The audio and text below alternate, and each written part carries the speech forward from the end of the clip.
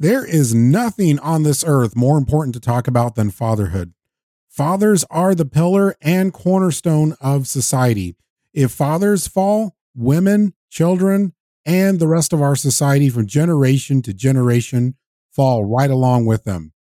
If you're needing some positive inspiration and motivation today, my guest is ready to share his true story of how he went from being a convicted felon serving time to receiving a full pardon from the governor and serving society for generations by turning the hearts of fathers to their children. So don't go anywhere. Welcome to the Fatherhood Challenge, a movement to awaken and inspire fathers everywhere to take great pride in their role and to challenge society to understand how important fathers are to the stability and culture of their family's environment. Now, here's your host, Jonathan Guerrero. My guest is Charmaine Harris. Charmaine is nothing short of an inspiration miracle of real transformation. After realizing his true identity as a child of God and his purpose in life, he went on to inspiring fathers in prison to turn their lives around and their hearts to their children. Charmaine is the author and president of Charmaine Harris Associates, LLC, which provides presentations, training, and workshops to show returning residents strategies on achieving success after prison. Charmaine also started the Fatherhood Franchise Program, which is an evidence-based program that supports fathers from all backgrounds to be the best fathers they can be. While all fathers are welcome, the program caters to fathers who are formerly incarcerated or non-custodial fathers struggling with child support. I could go on and on and on about Charmaine, but you're here to hear from him. So let's start off with a dad joke. Charmaine, what is your favorite dad joke? First of all, I appreciate you having me. And man, I appreciate the work that you are doing. It's very important work. So kudos to you and the show and all the things that you're doing over there. Dad joke, I always keep a couple in the chamber.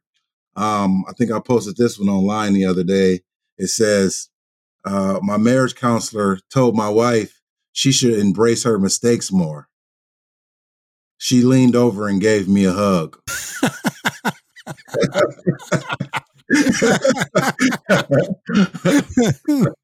Oh, I got another one for you. Can I get one more? Yeah, go for it. All right. Did you hear that I'm writing a book on reverse psychology? No. Don't buy it.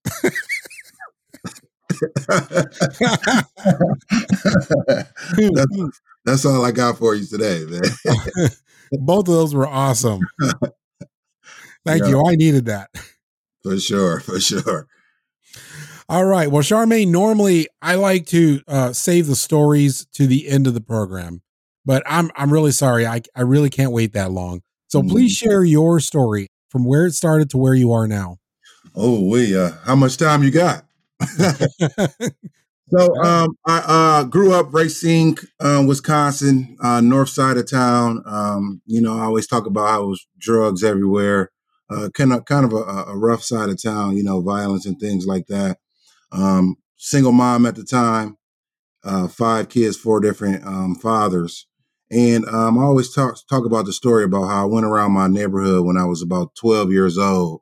And I was asking for dollars from all of the men around me, or guys that were out in the streets. And one guy, he didn't give me $1, but he gave me something else. He gave me 2 bags of crack cocaine and told me to stop begging people for money and go make my own money. That was tough. And people that hear that, they may say like, oh my God, what a horrible person. But you got to think about where he got that concept from and where he learned it from. And so that just kind of set the premise for part of my life. During that time, I went through a tough custody battle between my mom and my father. And I had to like speak to guardian ad litems and things like that. And my father eventually ended up getting custody over me. This is after he did time in prison himself and got out, kind of changed his life. And certainly not to discredit my mother, but she was going through some rough times at the time. So he won. He ended up getting custody. I moved to Kenosha and started to excel academically, but I still had that behavior piece to me. And although I played sports and, did well in school, ended up graduating high school, I actually went to college right after high school.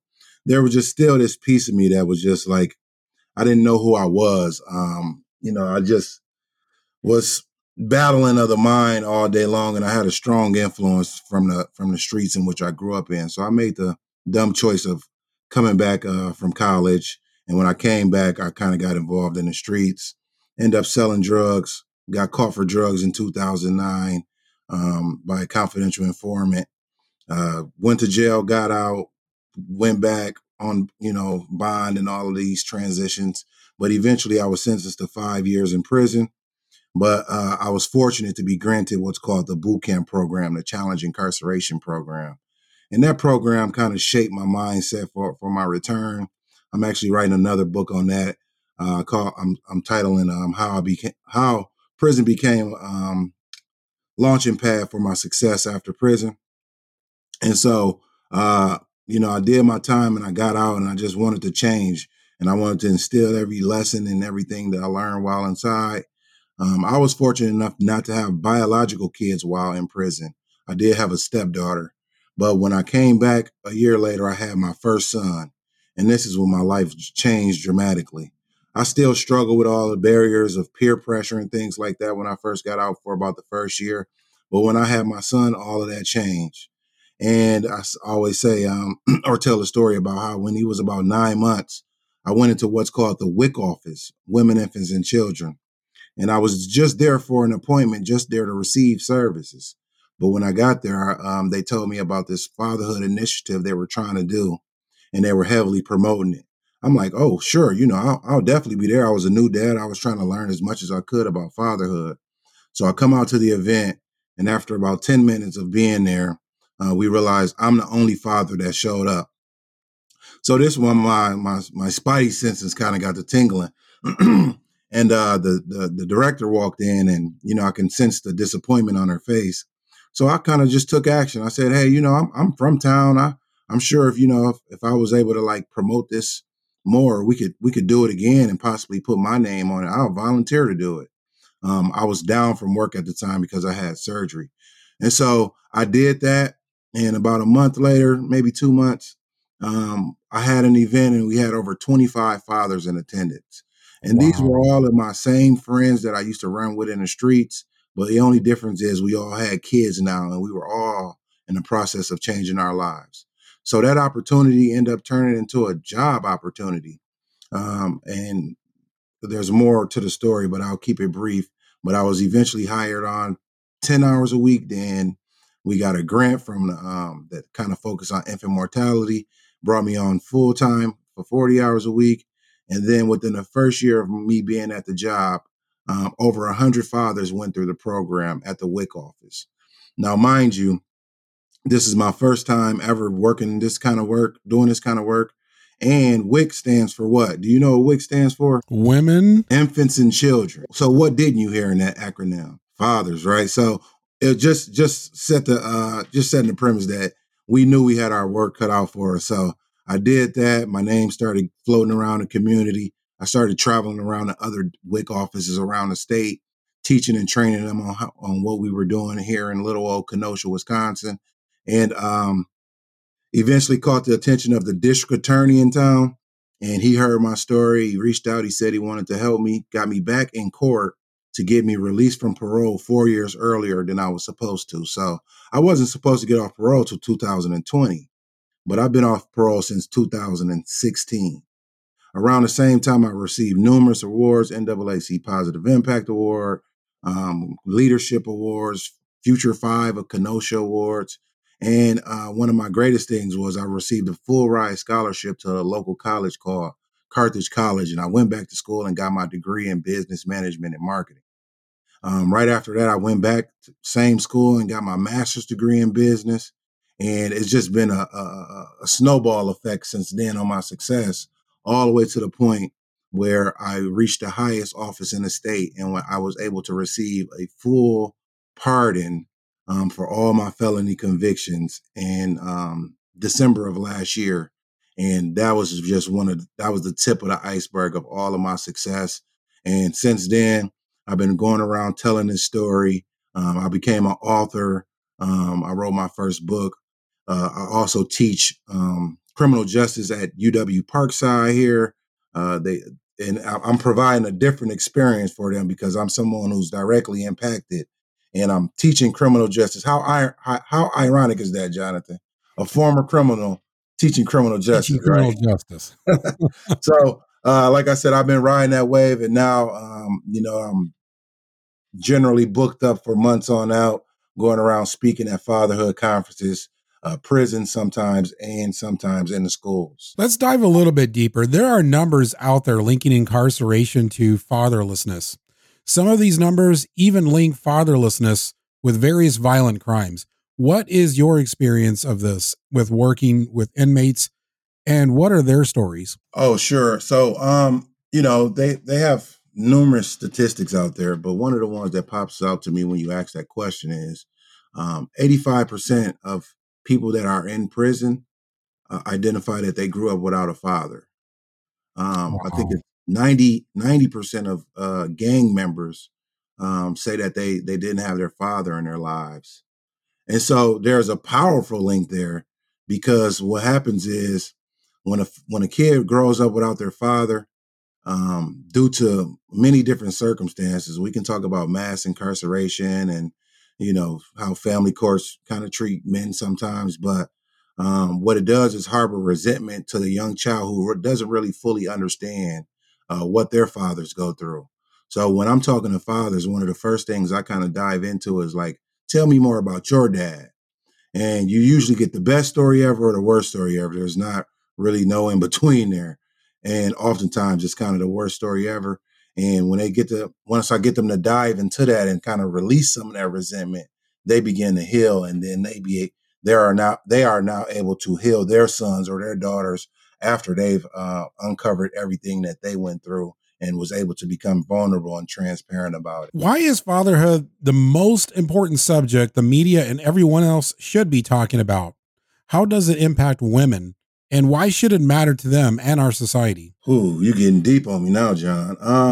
Man, in my humble opinion, man, I feel it's the root cause for all of our social ills. Children are more likely to graduate high school if they have their fathers in their lives.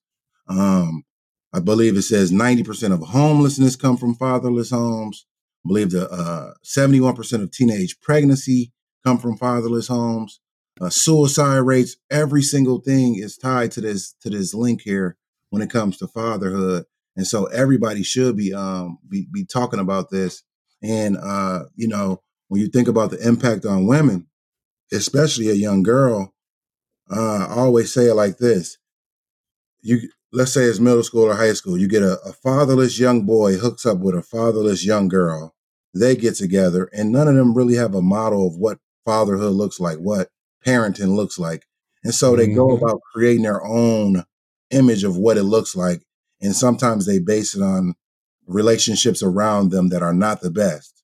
And so Mhm. now those women then become, those girls then become women and they get introduced to child support court and all of this stuff. And, they learn how to get into a relationship. Nobody talked to them about the possibility of getting out of one. And then it just turns into a toxic environment. So at the root cause of everything, if you ask me, John, it's fatherlessness, it's fatherhood, and it needs to be talked about more. What are the barriers to incarcerated fathers staying connected with their kids both during and after release? From a father perspective, and this is just one side of it. Some of them might not want their kids to see them in that current state. And so, during incarceration, they may opt to while I was inside, I know someone who didn't want his kids to come and witness and experience that whole prison culture of doors slamming and keys jingling and eating the nasty food they have in the commons area. Um, Another part of it is sometimes a mother may be embarrassed to even say that their father's in prison. And so they may create another story about them being in the military or they went somewhere and things like that. But, a practical barrier is oftentimes when someone goes to prison, it's at least 5, 6 hours away. And so, I've learned about new technology where they're able to visit virtually. But before that, having to make that drive and, you're already putting money on the phone, you're already sending money for commissary and then you got to pay for gas costs, and we know the gas prices are extremely high at times. That could be a serious barrier from someone staying connected to their kids during that time of incarceration. What are the barriers to fathers that are released from prison when they're trying to deal with the challenges such as child support and employment? First of all, the stigma of being a felon, not just from a societal view, but from your own internal view. You tell yourself you have imposter syndrome. Who am I to get a job? I got a felony now. Who am I to like even try to get a job? I might as well do what I've been doing and do what I know best. Right. So, and then on top of that, the barriers to employment, where most times guys would get a job through a temporary agency. But at that 90-day mark, when it comes to move into the company, they run a background check and they tell guys that, oh, we didn't know this because they don't do it in a temp service. But now, after 90 days, they say the job assignment has ended. And so just imagine somebody struggling with employment. And on top of that, I believe you have to make a payment for child support after 60 days of being released. Also, one of your what do they call it? Technical rules for probation and parole is you have to pay your child support. So imagine struggling to get a job, struggling to find employment, dealing with the felony, the stigma of a felony conviction, and you have to make sure you make a child support payment, or you're going to be threatened with going to jail from both the child support angle and from your probation and parole agent. I don't condone it. I don't, respect it, but I do understand why a father sometimes gives up and says, man, skip all of this. And oftentimes these are the guys that, make some terrible mistakes, but it's due to the pressure. And so there's no rules out there that says that these companies have to hire a felon. They can make that choice. True. And, you got those firms out there they call themselves felony friendly. But what happens is they underbid you, these are not family sustaining jobs. They're starting points at best. And so, you can get a $10, $12, $13, maybe $15 an hour job.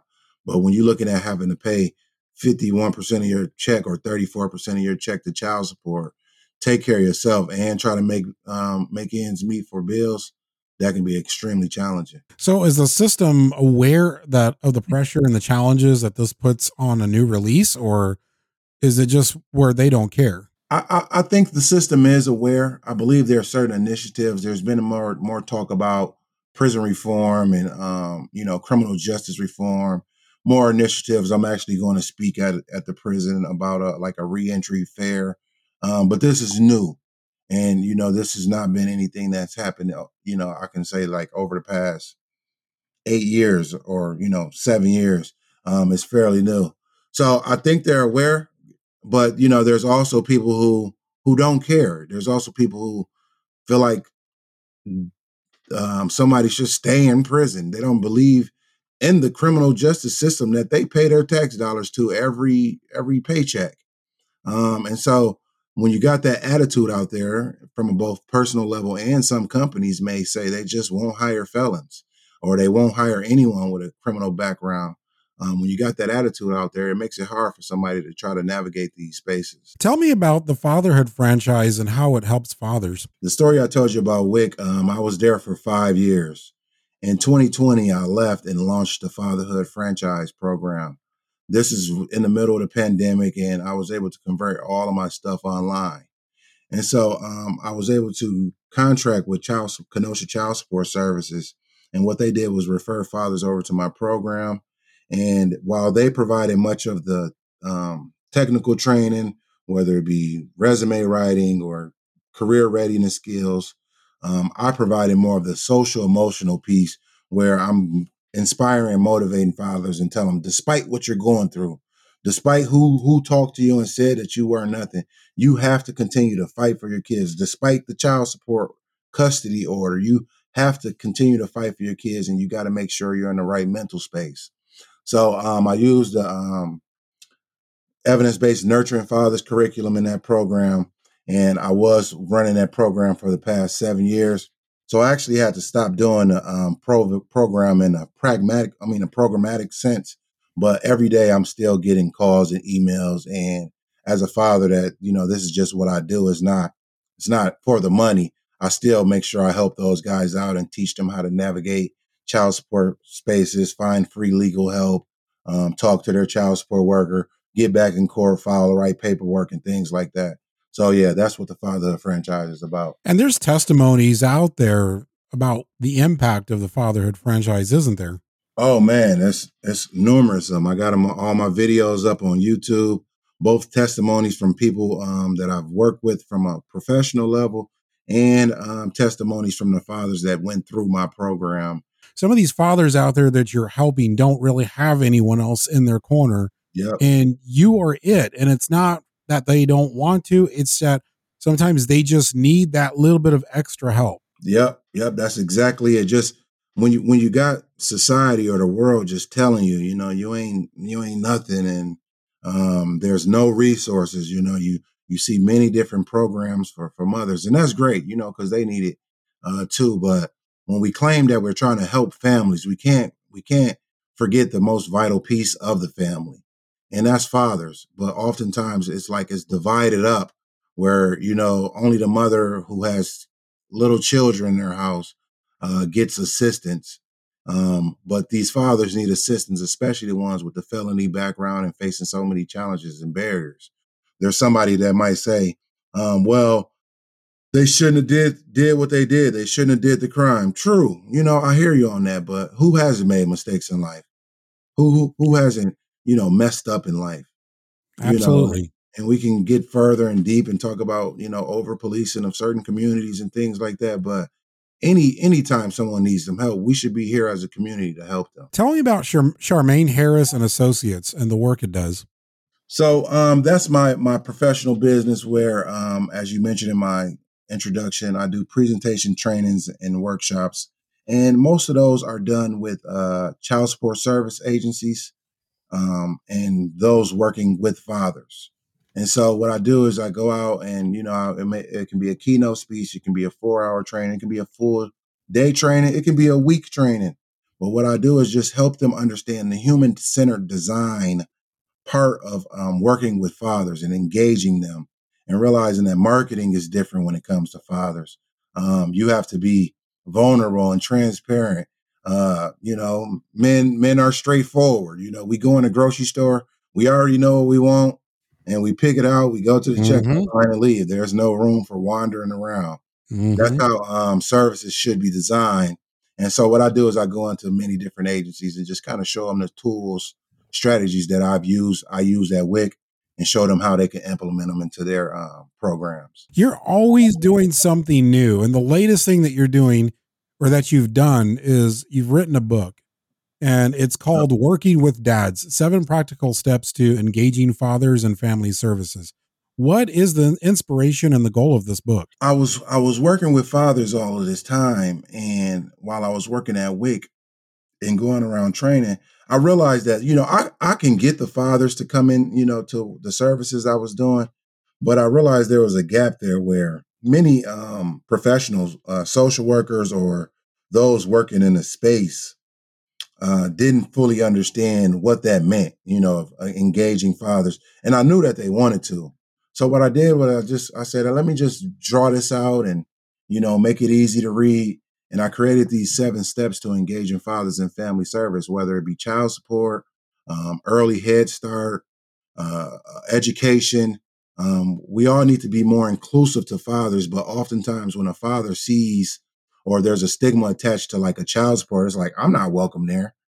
It's a WIC, Women, Infant, Children. I'm not welcome there. Schools don't do the best job at, encouraging and engaging fathers. A dad might think, I'm taking care of my kids, but I'm certainly not welcome at the school, maybe for conferences, but nothing else. And so I created this book to kind of shape and guide the minds of child support workers or those working in family services. And, one quick stat, 81% of social service workers are women. And that's great. It's fantastic. But there can be some imbalance there. And so the book is designed to kind of help them kind of understand the fathers and also understanding their history with fatherhood and diving into their relationships and, their history with their father, because you have to know about that before you can go try to engage your father. Otherwise, you might be taking something out on him that you went through. And, that's all under the implicit bias. You don't understand it and you don't recognize it. So you got to deal with that. Some of the workers have to deal with that before they can go out and try to engage. I'm going to make this book really easy to find. So if you go to thefatherhoodchallenge.com, go to this episode and look below the episode description. I'll have a link posted there on how you can get this book. This book could be a game changer for the family services field. Absolute game changer. Yes, appreciate that. How can fathers get a hold of you and find out more about what you're doing? All social medias, Facebook, Instagram, LinkedIn, TikTok. It's just Charmaine Harris. And then my website, CharmaineHarris.com. If you go to my website, CharmaineHarris.com, within a couple seconds, the link to my book will pop up. But most people can find me on CharmaineHarris.com. Once again, that's CharmaineHarris.com, SharmaineHarris.com. And that link is also going to be in the episode description. So once again, if you go to thefatherhoodchallenge.com, that's thefatherhoodchallenge.com. Go to this episode, look right below the episode description, and you will see the link there to his website. You can not only find the website there, but you can also find all of the resources. You can find his book there. And so I would highly, highly encourage you to go to his website and learn about what he's doing. And most importantly, find ways to be able to get involved. So Charmaine, as we close, what is your challenge to dads listening now? Man, if you're a father out there and you listening now, I just want to tell you, I want to encourage you and inspire you and motivate you and let you know that you are not alone. We are with you. You are important. The world needs you, right? If you listen to this, I just want you to say that out loud to yourself. Say, the world needs me. Not only does the world need you, your family needs you. Say that out loud. My family needs me. And most importantly, I just want to let you know, your kids need you. Say that out loud to yourself. My kids need me. The future is dependent on you. I don't care what challenge or barrier you got to go through. I know it might not have worked out with the mother of your child. Maybe you've been through a divorce. Maybe you're just not seeing eye to eye. You have to do everything in your power to fight for your children because the future depends on it. So I challenge you with that. Fight each and every day for what you believe in, and that should be your kids. Charmaine, thank you so much for being on the Fatherhood Challenge. This has been absolutely powerful and badly needed. So thank you. Thank you for having me. Thank you for listening to this episode of the Fatherhood Challenge. If you would like to contact us, listen to other episodes, find any resource mentioned in this program, or find out more information about the Fatherhood Challenge, please visit thefatherhoodchallenge.com. That's thefatherhoodchallenge.com.